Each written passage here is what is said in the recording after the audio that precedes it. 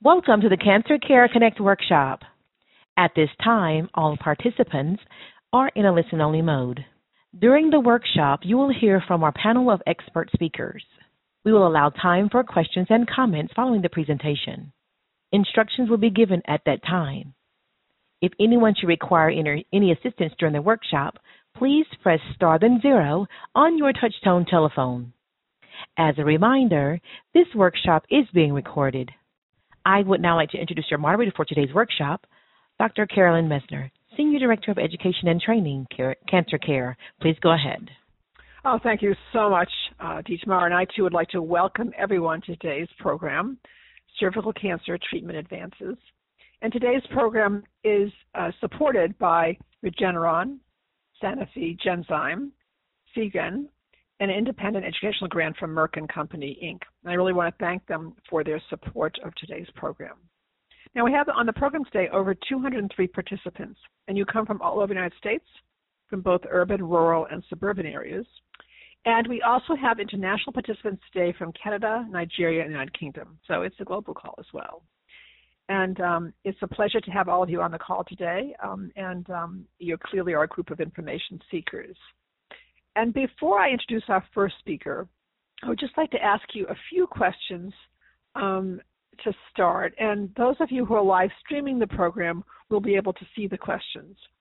And the purpose of the questions is to get a sense of what you know coming into the program. And indeed, it will help us as we plan all of our programs in 2022. So we've been doing this for all of our programs. So for those of you, again, who are live streaming, and I'll start with the first question. On a scale of 1 to 5, with 1 the highest rating and 5 the lowest rating, please select your rating.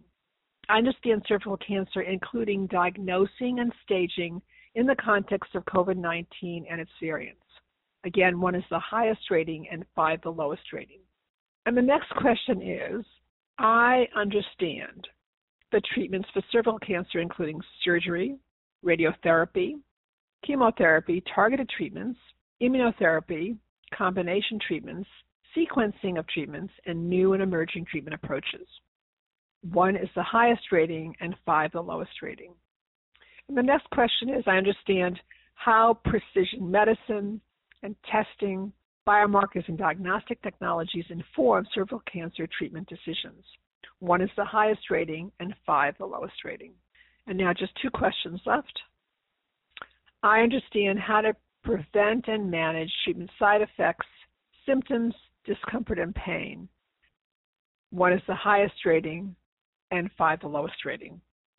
And now the last question, I understand the role of clinical trials in the treatment of cervical cancer.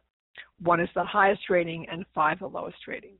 I want to thank all of you for addressing these questions and answering them. It really helps us enormously as we move forward.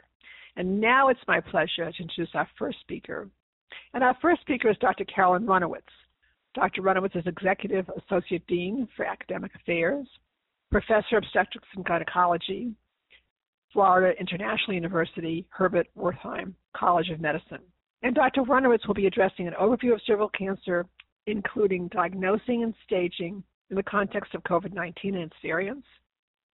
She'll also be presenting on stages of cervical cancer, how precision medicine and testing inform treatment decisions, communicating with your healthcare team about quality of life concerns, and the increasing role of telehealth, telemedicine appointments. It's my pleasure now to turn this program over to my esteemed colleague, Dr. Runowitz. Thank you, and thank you for including me in this teleconference and workshop. I'm honored to share time with all of you and with my esteemed colleagues. So cancer of the uterine cervix at the tip of the womb is the 3rd most common gynecologic cancer. Human papillomavirus is central to the development of cervical neoplasia and can be detected in almost 100% of all cervical cancers. The most common histologic types, and Dr. Kerr will be going into this in more detail, are squamous cell, accounting for about 70%, and then the remainder adenocarcinomas, and then some rare cancers. The incidence of invasive cervical cancer and its variants has increased dramatically over the past few decades, particularly in younger patients. And there's a difference between cervical adenocarcinoma and cervical squamous carcinoma. Squamous is decreasing and adenocarcinoma has increased. Both, we believe, are HPV related. The diagnosis of cervical cancer is made by histologic examination of a cervical biopsy. The pathologist is essential in this evaluation, and Dr. Kerr will provide additional details and information about how the pathologist makes the diagnosis. For staging, and this is important for figuring out what kind of treatment you will be offered, in resource-limited settings, and I did hear some sites that are on the call that are probably classified as resource-limited settings, staging is purely clinical and based on physical exam and a limited number of endoscopic diagnostic procedures, such as an exam under anesthesia, a proctoscopy, a cystoscopy, and more rarely a hysteroscopy. And very basic imaging studies, a chest x-ray, and if still being done in IVP. I think in the United States, this has been completely replaced by CAT scans. So in a resource-abundant setting, like most of the United States, staging may additionally be based on an expanded list of imaging studies, which include CT, MRI, and PET scanning, and of course the pathologic findings.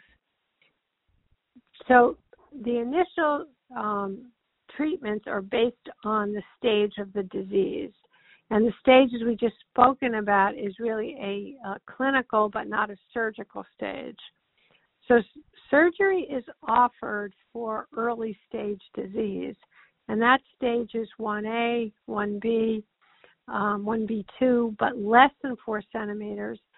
And the surgery is a radical hysterectomy and lymph node dissection performed by a gynecologic oncologist who is a physician specially trained in these surgical procedures. Radiation therapy is an alternative option. If one lives in an area where there are few or no GYN oncologists, then radiation therapy might be the option that is offered. And it also depends on the medical condition of the patient. Can the patient withstand radical surgery, or is radiation a better option? In an intermediate risk, that is with a larger tumor, chemoradiation with a platinum-based regimen is usually offered. Some advocate for first surgery, that would be a radical hysterectomy, followed by chemotherapy and radiation. In high risk, chemoradiation is usually offered, and the chemotherapy is done throughout the radiation, but it's not continued. Initially, these initial studies thought that if it was continued beyond the radiation, there would be an improved result, but this has not been shown to be true. After one goes through the radiation or the surgery or the chemotherapy, then one is followed with physical examinations, imaging as indicated, and if there are any abnormal lesions or masses, a biopsy either directly or through radiographic direction may be performed. The quality of life, given the radicality of the surgery and the radiation, is very important to review with your healthcare team. So you may go through premature menopause if you are under the age of 50, and you may have sexual dysfunctions, painful intercourse, bleeding on intercourse. And these are things that you really want to communicate with your healthcare team. If the disease comes back, it's called recurrent disease, and it can be local with symptoms of bleeding or discharge, or it can have spread beyond the pelvis and will be either asymptomatic or variable depending on the site of metastases.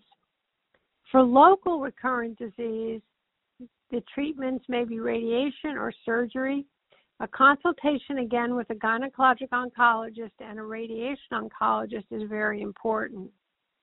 If the disease comes back as metastatic, that is, it's outside of the pelvis, then there are some new therapies, and Dr. Einstein will present the role of these new therapies, bevacizumab, chemotherapy, immunotherapy, and some other new and novel therapies. And it's very important, in my opinion, at this point, to discuss with your healthcare provider enrollment in a clinical trial where you might be offered some of the newer novel therapies. And then lastly, telemedicine. Telemedicine during COVID emerged as a real option. And it's going to continue. We're not putting that genie back in the bottle. So telemedicine may be an important part of your follow-up. And so if you are asymptomatic and you want to speak with your doctors or your healthcare providers, you can schedule a telemedicine appointment. You want to prepare questions ahead of the call. And if possible, you want to have somebody with you, because oftentimes when you're given a lot of information, it's information overload, and you really can't synthesize all of that information. And so having somebody there to say, no, that's not what I heard, is very helpful. So that really concludes the introduction to cervical cancer and the end of my presentation. And I believe that Dr. Einstein will be next. Oh, thank you so much, Dr. Ronowitz. That was an outstanding presentation and actually set a wonderful stage for today's program and going over important information for people to have. So I know there'll be questions for you during the Q&A as well. And our next speaker is Dr. Mark Einstein. Dr. Einstein is professor and chair of obstetrics, gynecology, and reproductive health, Rutgers, New Jersey Medical School. And Dr. Einstein will be addressing treatment choices for cervical cancer, including surgery, radiotherapy, chemotherapy, targeted treatments, and immunotherapy. Also combination treatments, sequencing treatments, and new and emerging treatment approaches. We'll also be addressing clinical trials and preventing and managing treatment side effects, symptoms, discomfort, and pain, and guidelines to prepare for telehealth, telemedicine appointments, including technology, prepared list of questions, follow-up appointments, and discussion of open notes. It's now my pleasure to turn this program over to my esteemed colleague, Dr. Einstein.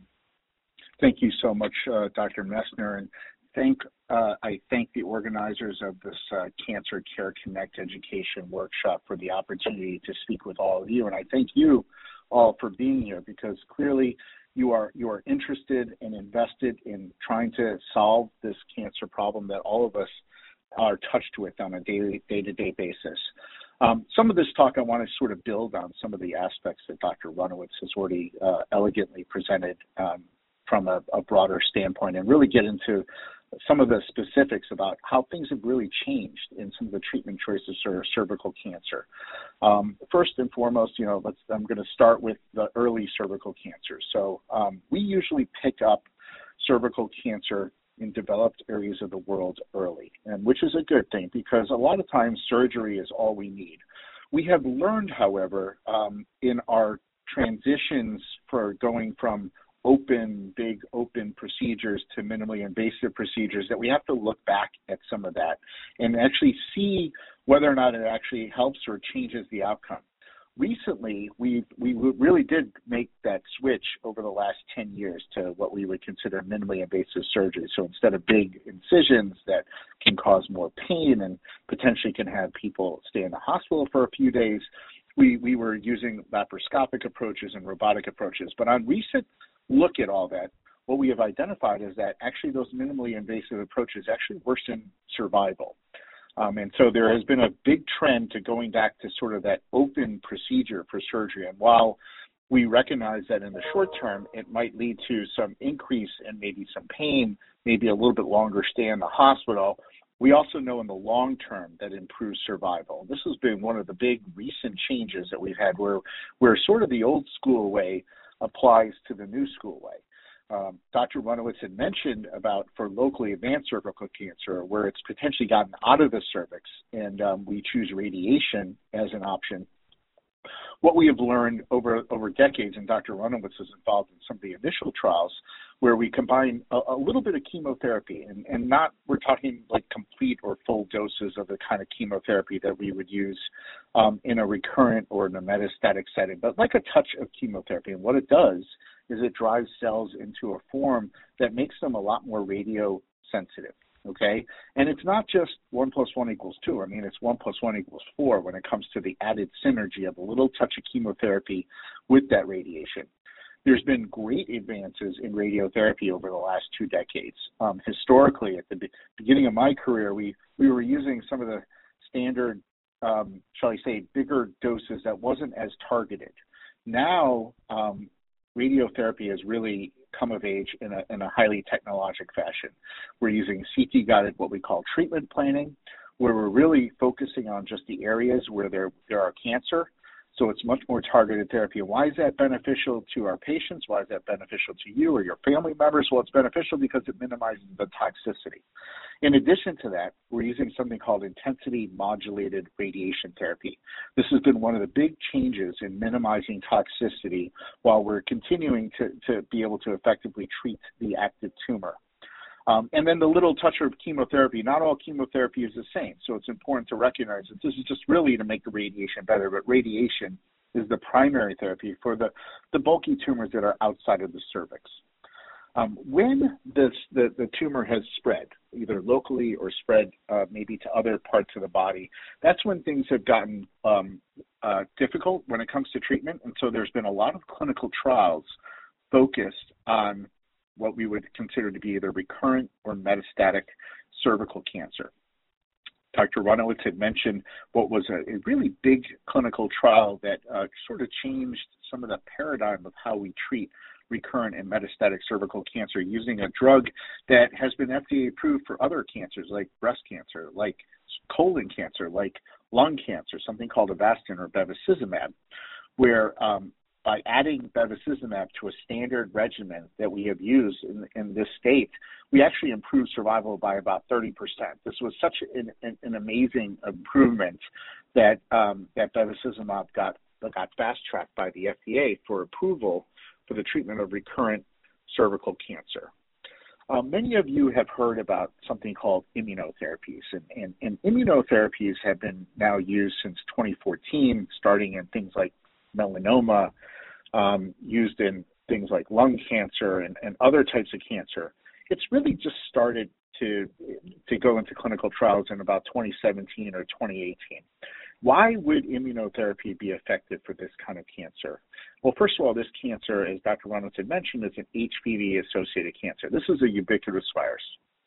Almost everyone's been exposed to this virus at some point in time in their lives. But by being this HPV sort of causes this big inflammatory response. And that response evades the typical immune responses that a patient might have.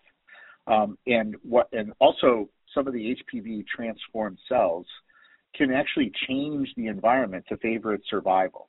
So anything we can do to modify that tumor environment to improve how chemotherapy works would work very well. And immunotherapy is that sort of thing, okay? And over the last couple of years, we've had some very big trials that have shown that specific immunotherapies actually help, and adding specific immunotherapies in the metastatic and the recurrent setting actually considerably improve trials.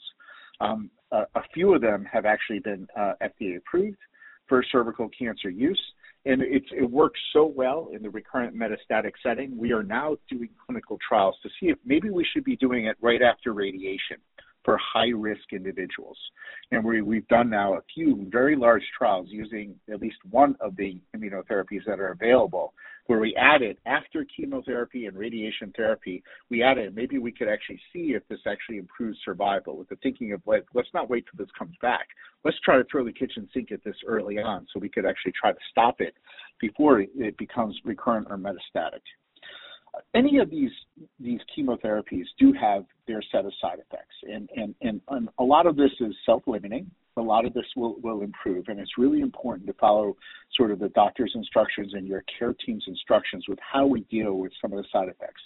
We know that the combinations of 3 different chemotherapies often that we use in the recurrent setting, I mean, that could lead to some pretty tough days, okay? And it's really important that you as an individual really keep up with things like the nutrition that I know one of our speakers, Dr. Bearden, will be talking about, as well as keeping up with really your calories and keeping up with your overall wellness to help with some of those treatment side effects. And listen to your body for some of those symptoms. And if you're worried about something, to really talk to your care provider about this.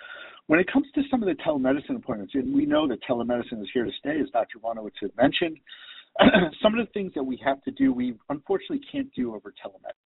If something is wrong in the pelvis, if something is feeling not right, it's important to see your doctor. And some of this is time sensitive, especially if an individual, a patient is on an immunotherapy or something where if we don't act quickly on some of these abnormal findings that, it could lead to and escalate into problems. And, the most important thing is we want to make sure that people are surrounded by their care team. That includes their family. That includes their friends. That means being at home, okay? And as much and as happy as I am, more important to make sure that I keep them at home, okay, and make sure that they're safe at home and they don't have to come in for any of these side effects. So really we can manage a lot of this as an outpatient. I've been asked to talk a little bit about open notes, and I know that some of you have learned through your various enrollments when you see your provider or you get touched by a hospital system that it asks you to sort of log in if you want to check your results. This is a law that happened, relatively recently, and a lot of hospitals have changed the way they expose their notes. And I really, really welcome, and I love the fact when my patients are actively involved in looking at their labs and checking on things. I think it's important not to sometimes overreact when you see something that might be in a report, but to maybe, reach out to your provider. And a lot of times you could do that through the messaging system that the hospital provides.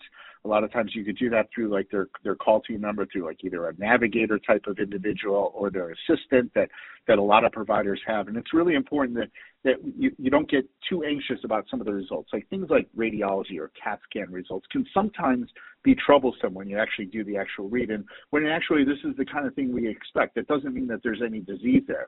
Like if we see enlarged nodes or something like that, that doesn't mean necessarily that there's recurrence or anything like that. That could be just the way, the patient is. That could be just like sort of the baseline. So it's really important to frame this in the right perspective and certainly not overact, but ask the questions, all right? Have that open dialogue with your patient. You're part of your care. Your wellness and understanding of what's going on with your care is really important to us as well as important to you. And with that, I want to turn it over to back to our moderator. Thank you very much for your attention. Oh, thank you so much, Dr. Einstein. That was really incredibly informative and a lot of wonderful information for our participants. I know there'll be questions for you during the Q&A. Thank you so much. Thank you. Excellent. Outstanding. And our next speaker is Dr. Sarah Kerr. Dr. Kerr is a pathologist, Hospital Pathology Associates, Division of Cytopathology, Gynecologic and Molecular Pathology, Allina Health Laboratories, Allina Health Cancer Institute. And Dr. Kerr will be addressing the role of the pathologist, biomarkers and diagnostic technologies, and understanding your pathology report. It's really my great pleasure to turn this program over to my esteemed colleague, Dr. Kerr. Well, hello, everyone. Thank you so much for the opportunity to speak to you today. It is my great pleasure to introduce you all to the role of pathology in the care of patients with cervical cancer. So first I want to define pathology and what a pathologist does. I think of pathology as all of the behind-the-scenes work that occurs in the clinical laboratory in the practice of medical care. So with cervical cancer, a pathologist is the doctor involved in reading Pap smears, overseeing HPV testing, diagnosing cervical biopsies and metastatic disease, and evaluating LEEP specimens or loop electrosurgical procedure specimens, cones, or hysterectomy specimens. Pathology has a laboratory team that helps process these specimens and evaluate all of these types of specimens for cervical cancer screening or to make a diagnosis. So next I'll talk in more detail about how those Pap smears, biopsy, and surgical specimens get from a patient to a pathologist for the various tests that are needed for diagnosis and choosing the best therapy. So for cervical cancer, patients will sometimes have an abnormal cancer screening Pap smear, which is obtained by brushing or scraping the cervix to look for cancer cells or precancer cells under a microscope. And often HPV testing is performed as part of that screening. Other patients may present with bleeding from the vagina caused by the cancer or have something abnormal seen during a routine pelvic exam. And so once the cancer is suspected, the patient will usually have an examination for a biopsy or a LEEP or a cone procedure to make a definitive diagnosis and measure, importantly, if the tumor has invaded the underlying stroma and measure how deep the tumor has invaded the cervix if it is invasive. And only a pathologist can really tell for sure the diagnosis by looking at these cells under a microscope.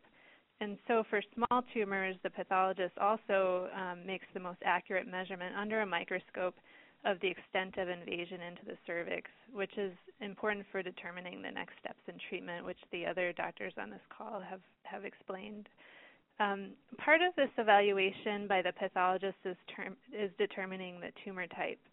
So cervical cancer is generally divided into human papillomavirus-associated cancers, which is really the overwhelming majority of cervical cancers, and then rare types of cervical cancer that are not associated with HPV. And then if you think about HPV-associated cancers, HPV-related cancers come in a variety of types, including the most common, which is squamous cell carcinoma, adenocarcinoma, which is actually increasing in prevalence among HPV-related cancers, adenosquamous carcinoma, which is a mixture of those types, and then a very rare type of HPV-related cancer called small cell carcinoma. So with the exception, though, of small cell carcinoma, most types of cervical cancer are treated in the same way. So unlike some other types of cancer at other sites, the distinction of these different histologic subtypes might not be critically important. I wanted to mention, in case anyone on this call might be affected, that there is a non-HPV related type of cervical cancer called as gastric type cervical cancer, or sometimes called adenoma malignum, which rarely can be associated with a familial syndrome known as Peutz-Jeghers syndrome. So there are some types of cervical cancers not associated with HPV that also might have other implications, such as hereditary implications for family members. So the pathologist makes the distinction also between cervical cancer and endometrial cancer. And this is because cervical cancer and endometrial cancer are both in the uterus very close to one another, and they can be confused for one another. So one of the important things that a pathologist does is makes the distinction between cervical cancer and endometrial cancer, which is very important for determining the next steps in treatment. So this process of making a pathology diagnosis usually takes a few days, but can take longer depending on if the tumor is of an unusual or rare type where more than one pathologist or extra tests are needed to help make the correct diagnosis. The diagnosis is issued in a document called a pathology report, which will be available for you in your medical record or in your open notes if you go into an online portal to go over with your cancer team. Pathologists use very technical medical language in these reports to communicate the findings to the doctors, so it may be difficult to understand. And it's very important to look at this report and ask questions about it with your cancer care team. Also make sure that you have a copy of this pathology report going forward, especially if you move between healthcare systems. This will ensure that your pathologists in different healthcare systems and other cancer team members are aware of the details of your history when looking at any subsequent pathology specimens or other clinical findings. So next I'll move on and talk a little bit about biomarkers. and molecular testing in cervical cancer. The most common test that is ordered for cervical cancer patients to help choose therapy is called PD-L1. And Dr. Einstein mentioned immunotherapy. PD-L1 is basically a protein that's used by tumors such as cervical cancer to hide from the patient's immune system.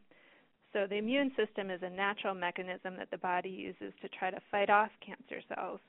And there are drugs called immune checkpoint inhibitors or immunotherapy that block the tumor from using this protein called PD-L1 to hide so that the body can fight off the tumor like it would an infection.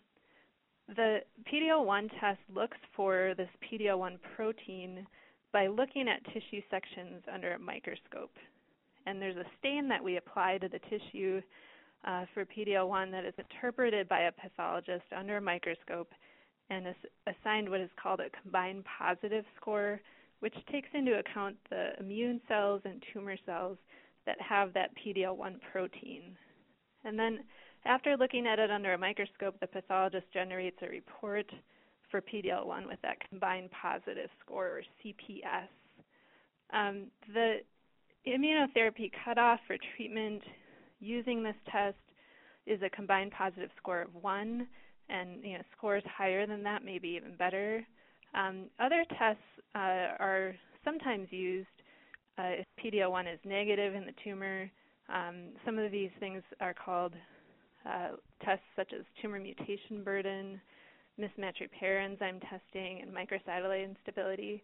These are all tests that provide information about whether the tumor is likely to be recognized by the immune system with some help from immune checkpoint inhibitor drugs. And, there are tumors because of this human papillomavirus driving the tumor that may be recognized by the immune system even without any of these tests indicating that the tumor is likely to respond. So there are basically a number of factors your doctor will consider when determining if immunotherapy is likely to help you. And then I'll just briefly mention that there are some other molecular tests that can be used in cervical cancer patients. These tests are broad next-generation sequencing panels that are usually used for patients who have progressive or persistent disease after the first-line standard treatments. So for cervical cancer and next-generation sequencing, we're often looking for a needle in a haystack since there really are not as many approved targeted treatments for cervical cancer as there are for other tumors like lung cancer. So sometimes these tests do find genetic changes in the DNA sequence of the cancer that could match well with a treatment that is available for a different cancer type or that is part of a clinical trial. So ask your doctor about this type of testing if you are in the situation of still having cancer progress after the standard treatments that the other doctors have talked about on this call. Okay, so that's all I have for today. Thanks so much for listening to me talk about pathology, and I'm turning the conference back over to Dr. Messner. Oh, thank you so much, Dr. Kerr. That was really remarkable, just wonderful. I have to say that Dr. Kerr is really, she was really the first, and probably we only have 2 pathologists on our programs, and she is ideal for some of the programs, this one in particular, and a number of others, but without her, we wouldn't be able to have a voice of a pathologist. It's really not easy to find a pathologist quite like her. So thank you so much, Dr. Kerr. And I know there'll be questions for you during the Q&A. So thank you so much. And our next speaker is Ms. Diana Bearden. And Ms. Bearden is oncology dietitian at Michael E. DeBakey VA Medical Center. And Ms. Bearden will be addressing nutrition and hydration concerns and tips for people living with cervical cancer. Ms. Bearden? My pleasure to turn this program over to my esteemed colleague, Ms. Bearden. Thank you so much, Carolyn. I'm excited to be part of today's presentation. Nutrition and hydration are essential, not only in the tolerance to your treatment, but providing you the energy to do the things that you enjoy and have the quality of life that you're wanting to have. Your diet might be modified during or even after your cancer treatment, mainly to assist with managing any side effects that you experience and to help ensure that your nutritional status is still in good standing.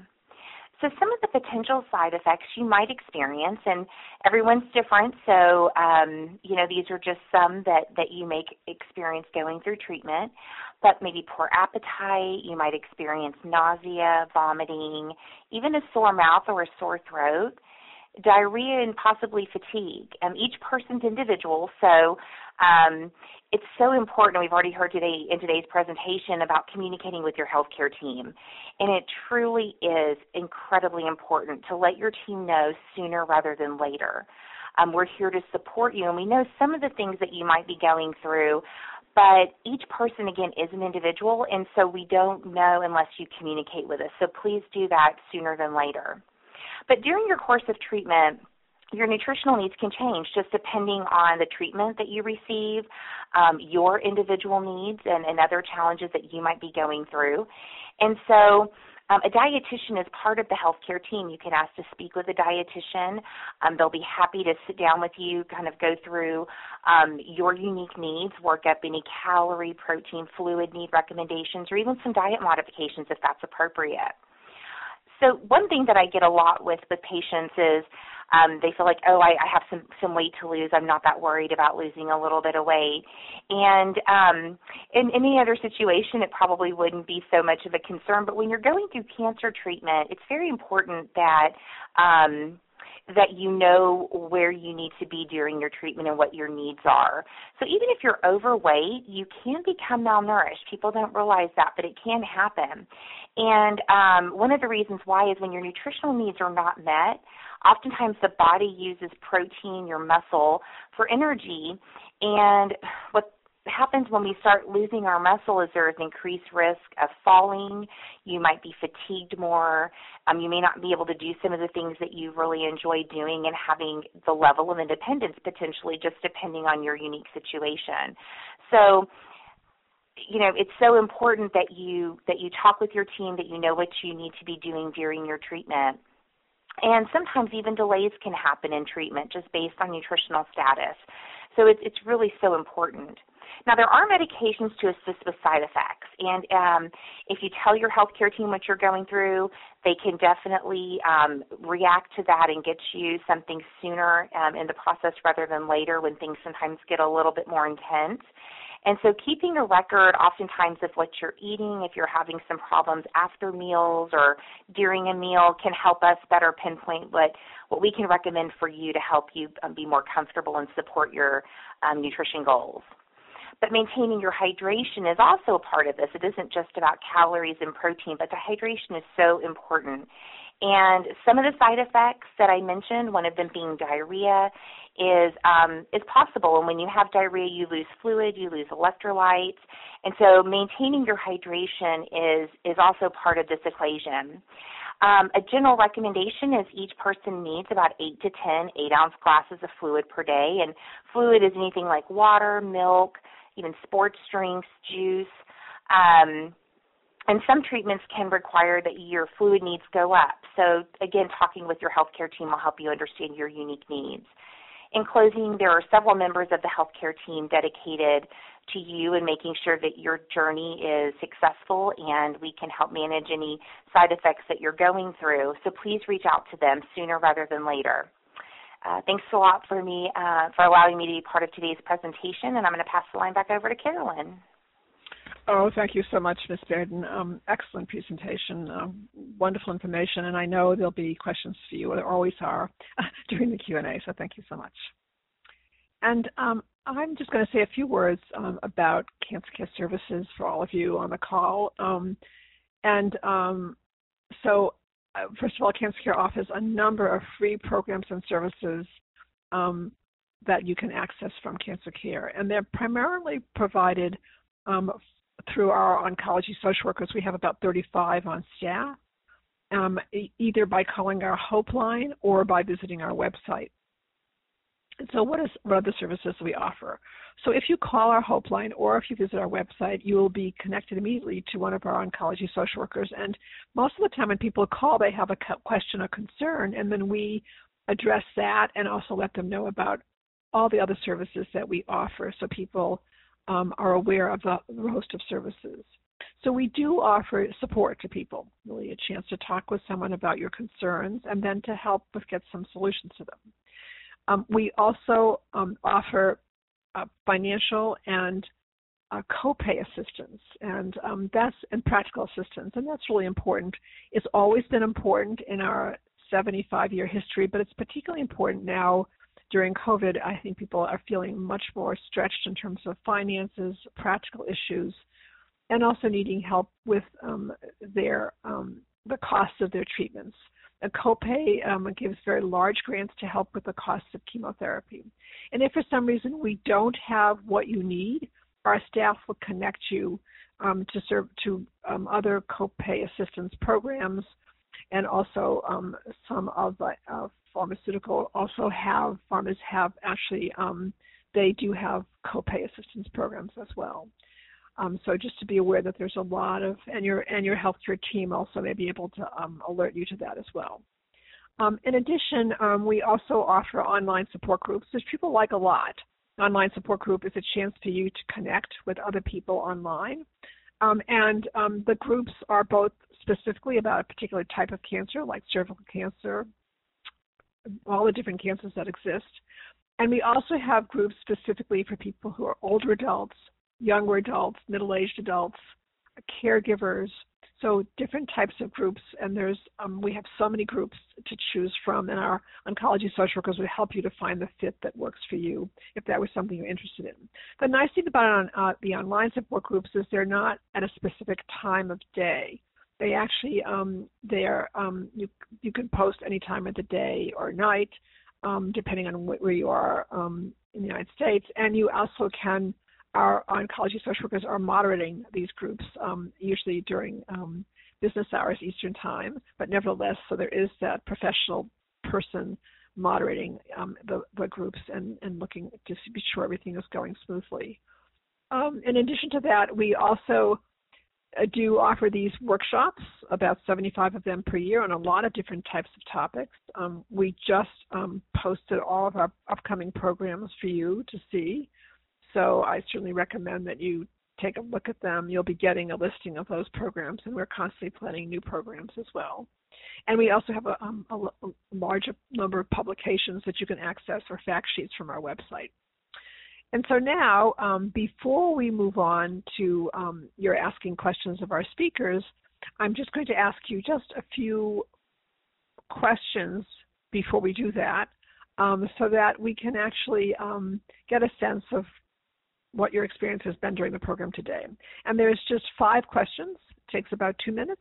And for those of you who are live streaming, we'll be able to address these questions. And you'll hear me read the questions, but you'll be able to rate them as well. So the first question is, as a result of what I learned in this workshop, I have greater confidence in my knowledge of cervical cancer, including diagnosing and staging in the context of COVID-19 and its variants. 1 is the highest rating and 5 the lowest rating. And the next question is, as a result of what I learned in this workshop, I have greater confidence in my knowledge of the treatment options for cervical cancer, including surgery, radiotherapy, chemotherapy, targeted treatments, immunotherapy, combination treatments, sequencing of treatments, and new and emerging treatment approaches. Again, 1 is the highest rating and 5 the lowest rating. And the next question is, as a result of what I learned in this workshop, I have greater confidence in my knowledge of how precision medicine and testing, biomarkers, and diagnostic technologies inform cervical cancer treatment decisions. 1 is the highest rating and 5 the lowest rating. And now just 2 more questions. As a result of what I learned in this workshop, I have greater confidence in my knowledge of working with the healthcare team to utilize their tips and suggestions to prevent and manage treatment side effects, symptoms, discomfort, and pain. 1 is the highest rating and 5 the lowest rating. And then this will be the last question. As a result of what I learned in this workshop, I have greater confidence in my knowledge of participating in clinical trials for cervical cancer. 1 is the highest rating and 5 the lowest rating. So I want to thank everyone for participating in these questions. It really will help us as we plan programs going forward to better meet your needs. And now we have time for questions. And I'm going to ask DeTamara to explain to you how to queue up for questions. We're going to try to take as many of your questions as possible. Thank you. Ladies and gentlemen, if you would like to ask a question, please press star, then the number 1 on your touch-tone telephone. If your question has been answered and you wish to remove yourself from the queue, you may press the pound key. Those of you on the web may submit questions by clicking Ask a Question. Excellent, thank you. And first question from one of our online participants is, and this will be for Dr. Runowitz, does having HPV mean I will have cervical cancer? No. Actually, most women will clear HPV, human papillomavirus. It's picked up at the time, say, of your pap smear or pelvic examination. And the majority of women will clear that. So having HPV does not necessarily mean that you're going to get cervical cancer. Thank you. And then the next question for Dr. Einstein, at what age should you be getting pap tests? That's a great question, and somewhat of a relatively recent moving target. Because we're sort of changing the way we do screening in some ways. There's a number of big organizations that have come out with talking a little bit differently about how we do screening. Pap tests have long been sort of the mainstay, and Pap tests have really, really helped to decrease the chance of cervical cancer in the United States and much of the rest of the world where there's organized screening programs. But we also know that HPV testing is very sensitive, and it not only tells us what's going on now, but it tells us what's going on in the future. And so the U.S. Preventative Services Task Force, the American Cancer Society, have actually recommended that we shift screening to just doing an HPV test initially. Because that actually helps define some of that risk. Now, that's a transition, and I think a lot of clinicians are just starting to adopt some of that. It also changes, and I could let our pathologist comment about this, but it also changes the lab workflow as well. So there's a lot that goes into changing how we do things. It also changes sort of how we think about screening. But anyways, the short answer of your question is right now, if testing is done with cytology, traditionally we start at age 21, definitely not before the age of 21. And over the age of 30, not only do we an HPV test, but we do co-testing as well. But again, doing primary HPV testing also is a very efficient way of identifying active and potentially future risk of disease. Excellent. Thank you so much. And Dr. Kerr, do you want to add to this? Oh, sure. Yeah, this has really evolved over the course of my career in terms of how many women are getting pap tests. So, early in my career, we were doing annual pap tests. So women went in every year, got their pap test, and, those cells were looked at by a cytotechnologist and a pathologist and signed out. And then, with the advent of HPV testing, that really started to shift. So even to the extreme of using HPV only without looking at the cells under a microscope. And I think now we've really got sort of a hybrid model where, some centers are using HPV only and some centers are using some sort of combination of pap with reflex HPV testing, depending on what's seen under the microscope, or HPV with reflex pap testing. So it's important to talk with, usually your primary care physician or your gynecologist in terms of what's the most important or what's the appropriate screening test for you. And then, for cervical cancer patients who have been detected to have small tumors that have been excised, then those patients go down a different pathway where it's not really so much screening as observation over time to see if a small precancer or cancer recurs. And so we also use pap tests as part of that surveillance as well. Thank you. And a question for Dr. Runowitz. Can you go over staging again? Sure. So staging is a clinical staging. An exam is done, a pelvic rectal exam is done to feel the cervix to see if the disease has spread beyond the cervix. And then in limited resource settings, the additional testing might be an exam under anesthesia, a sigmoidoscopy or proctoscopy, a cystoscopy, and then basic imaging studies like a chest X-ray, and in some countries still an IVP, although in this country, in the U.S., it would be a CAT scan with dye would give you the same information. In the U.S., staging additionally can include other imaging studies such as CT, MRI, and PET. And the staging rules to be uniform across different settings don't allow the inclusion of things like a PET scan. However, the purpose of these other tests is to determine if the disease has spread, so that you can actually figure out what your treatment is going to be. Is it best to have surgery, or is it best to have radiation, or perhaps a combination of therapies?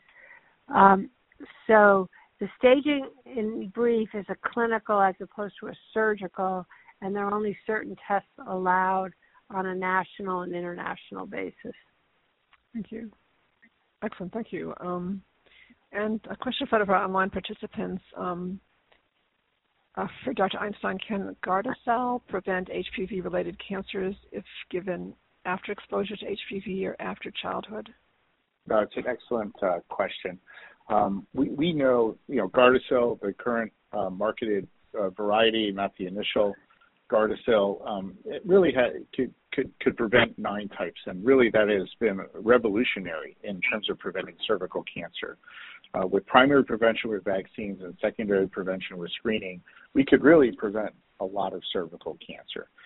That said, if somebody an individual has already been exposed to an HPV type, we know that there is a limited role of Gardasil in that, but we also know that Gardasil will help protect that individual from all the other types. It is impossible for someone to be infected with 9 types of HPV. That has not happened, as far as I know, and so we know that Gardasil most certainly is protective for the other types. And if somebody has already been infected with one of the types, certainly that individual will glean benefit from Gardasil with other types. So we are very liberal about offering that to our patients, even if they've had a prior exam. But very importantly, and this is the shared decision-making conversation that I have with my patients, very importantly, it's important that the patient continues to get secondary prevention with screening, because we do know that Gardasil has limited ability to influence the active HPV infection that someone might have. So we want to make sure that we're protecting that person from getting any element of disease in their cervix. Excellent, thank you. And we have more questions about staging, Dr. Einstein. What stage means what? So if you could go into more detail about the staging and its implications of.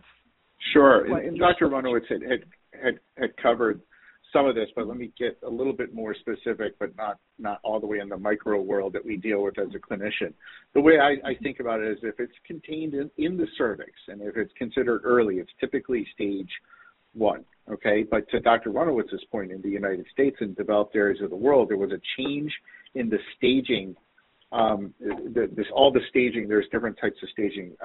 We use the FIGO staging, and that was changed in 2018 for cervical cancer, where we could also add imaging as part of our staging. All right, so in addition to the clinical staging, like what Dr. Runowitz was saying, we could actually identify what is someone that might be high risk, or someone might have what appears clinically to be stage 1 disease, but then we get a PET CT on them, and we identify that there could be a node in the pelvis, and that changes the stage, in addition to the fact that it changes the treatment that we do. So it's more in line with the treatments that we use. So the staging and the treatment sort of go hand in hand. And so, as you would imagine, the higher stages, it's more extensive spread. So stage 2 disease extends outside the cervix, okay, and it could go up into the lower uterine segment of the uterus, and it could actually head into the vagina as well, the top part of the vagina. Stage 3 disease extends either out to the side wall of the pelvis, okay. Sometimes it can actually obstruct the ureter, which is the tube that connects the kidney with the bladder, okay. It could go all the way down to the end of the vagina, or it could go to other pelvic structures, and that's essentially stage 3 disease. Stage 4 disease means it's either invaded into local structures like the bladder or the rectum, which are obviously, when you think about the cervix, what just above it is the bladder, right behind it is the rectum. So if it invades into those areas, and sometimes we'll pick it up, as Dr. Wonowitz mentioned, with an exam under anesthesia, and that's something that we oftentimes, if we're concerned about it, we will do an exam under anesthesia. But also stage 4 disease includes if patients present with distant disease, either in the liver or the lungs or outside of the pelvis. Excellent. Thank you. Thanks so much. And we have a question from one of our telephone participants. Tamara, if we could take one of the questions, please. Okay, your first response is from Stephanie S. Please go ahead. Hi, doctors. Thank you for your conference. I have a question. The latest information has been at age 65 that no one needs a pap smear anymore. Do you espouse by that recommendation? Okay, thank you. That's a good question, Stephanie. Thank you. Dr. Einstein, do you want to comment on that? Yeah, absolutely. It's an excellent question, and certainly something that a lot of our patients who are particularly postmenopausal, who, as Dr. Kerr had mentioned early in our careers, we were doing annual PAPs, and as we've gotten away from them, from annual, and the reason why we've gotten away from annual is because we know that it doesn't pick up more cervical cancer by doing it more frequently. It just increases the chance that we have to do potentially unnecessary procedures like colposcopy.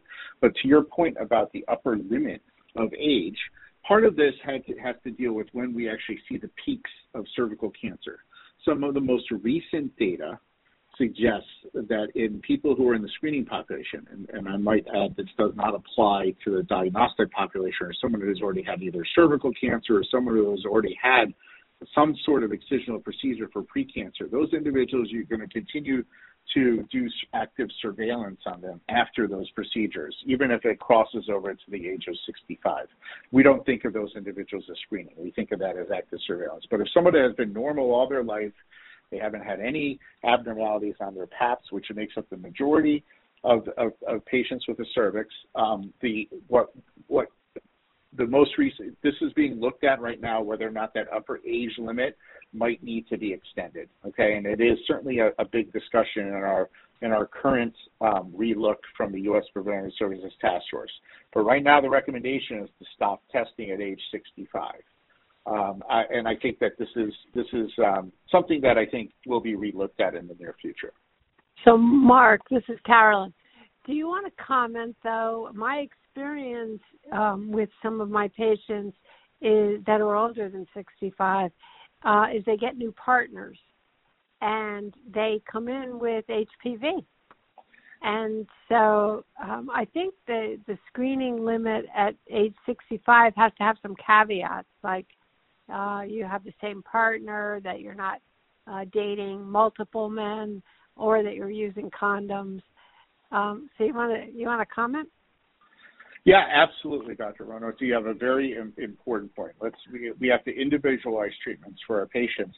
And what you had mentioned, where someone has an HPV positive test, that already puts someone in a different sort of risk category. Okay, when they have a persistent HPV, and that takes them out of screening. So we're not, we'll continue to do screening or active surveillance on that patient. We use risk to determine what we're going to do. Where equal risks mean equal management. So if somebody has, shall we say, a diagnostic combination of HPV testing and or cytology that lends itself to colposcopy, we'll still do it even if that patient is over the age of 65. And yes, I think it's important, and this is where you're getting at, I think, the practice of medicine. We know our patients, and it's important for you as a patient to share this information with your provider and say there's someone new, and guess what, my new partner, is a widower whose wife died of cervical cancer. Well, I'm obviously going to be screening that patient even if she's over the age of 65, because unfortunately, she definitely is at risk for potentially getting what I would consider a very bad HPV type. So, we certainly have to have those iterative conversations with patients and err on the side of patient safety, err on the side of doing things, but we also want to make sure that we're not overdoing it either. So there has some balance. Excellent. And just two questions more, and then we'll conclude the questions just because I know we want to stay with the time frame. This question for Dr. Runowitz, I didn't get my HPV vaccine when I was a kid. Can I still get it now? So it depends on how old you are.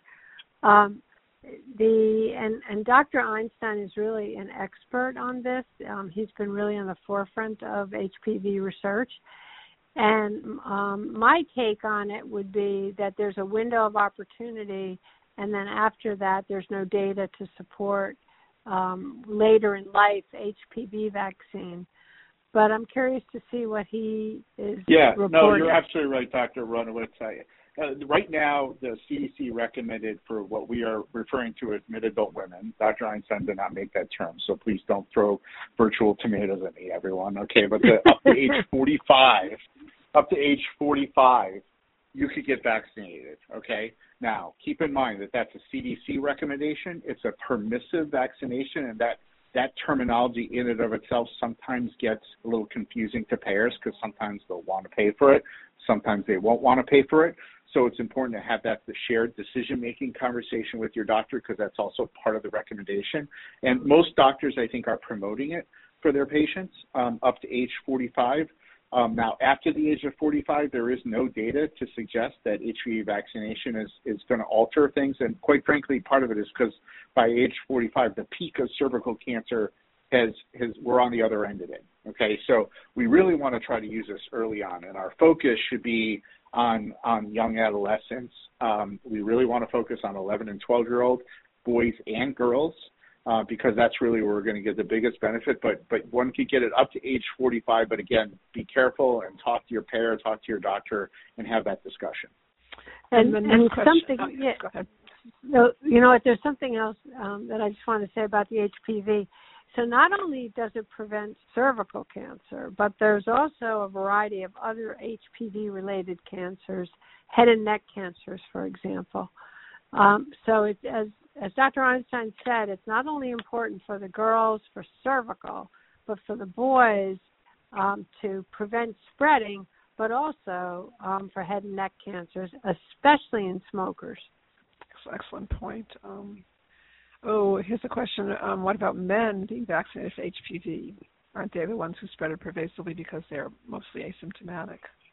Dr. Einstein? I'll take that one. So, yes, first and foremost, let's keep in mind the vaccine is a cancer prevention vaccine. And I just want to build on the important point that Dr. Runowitz made.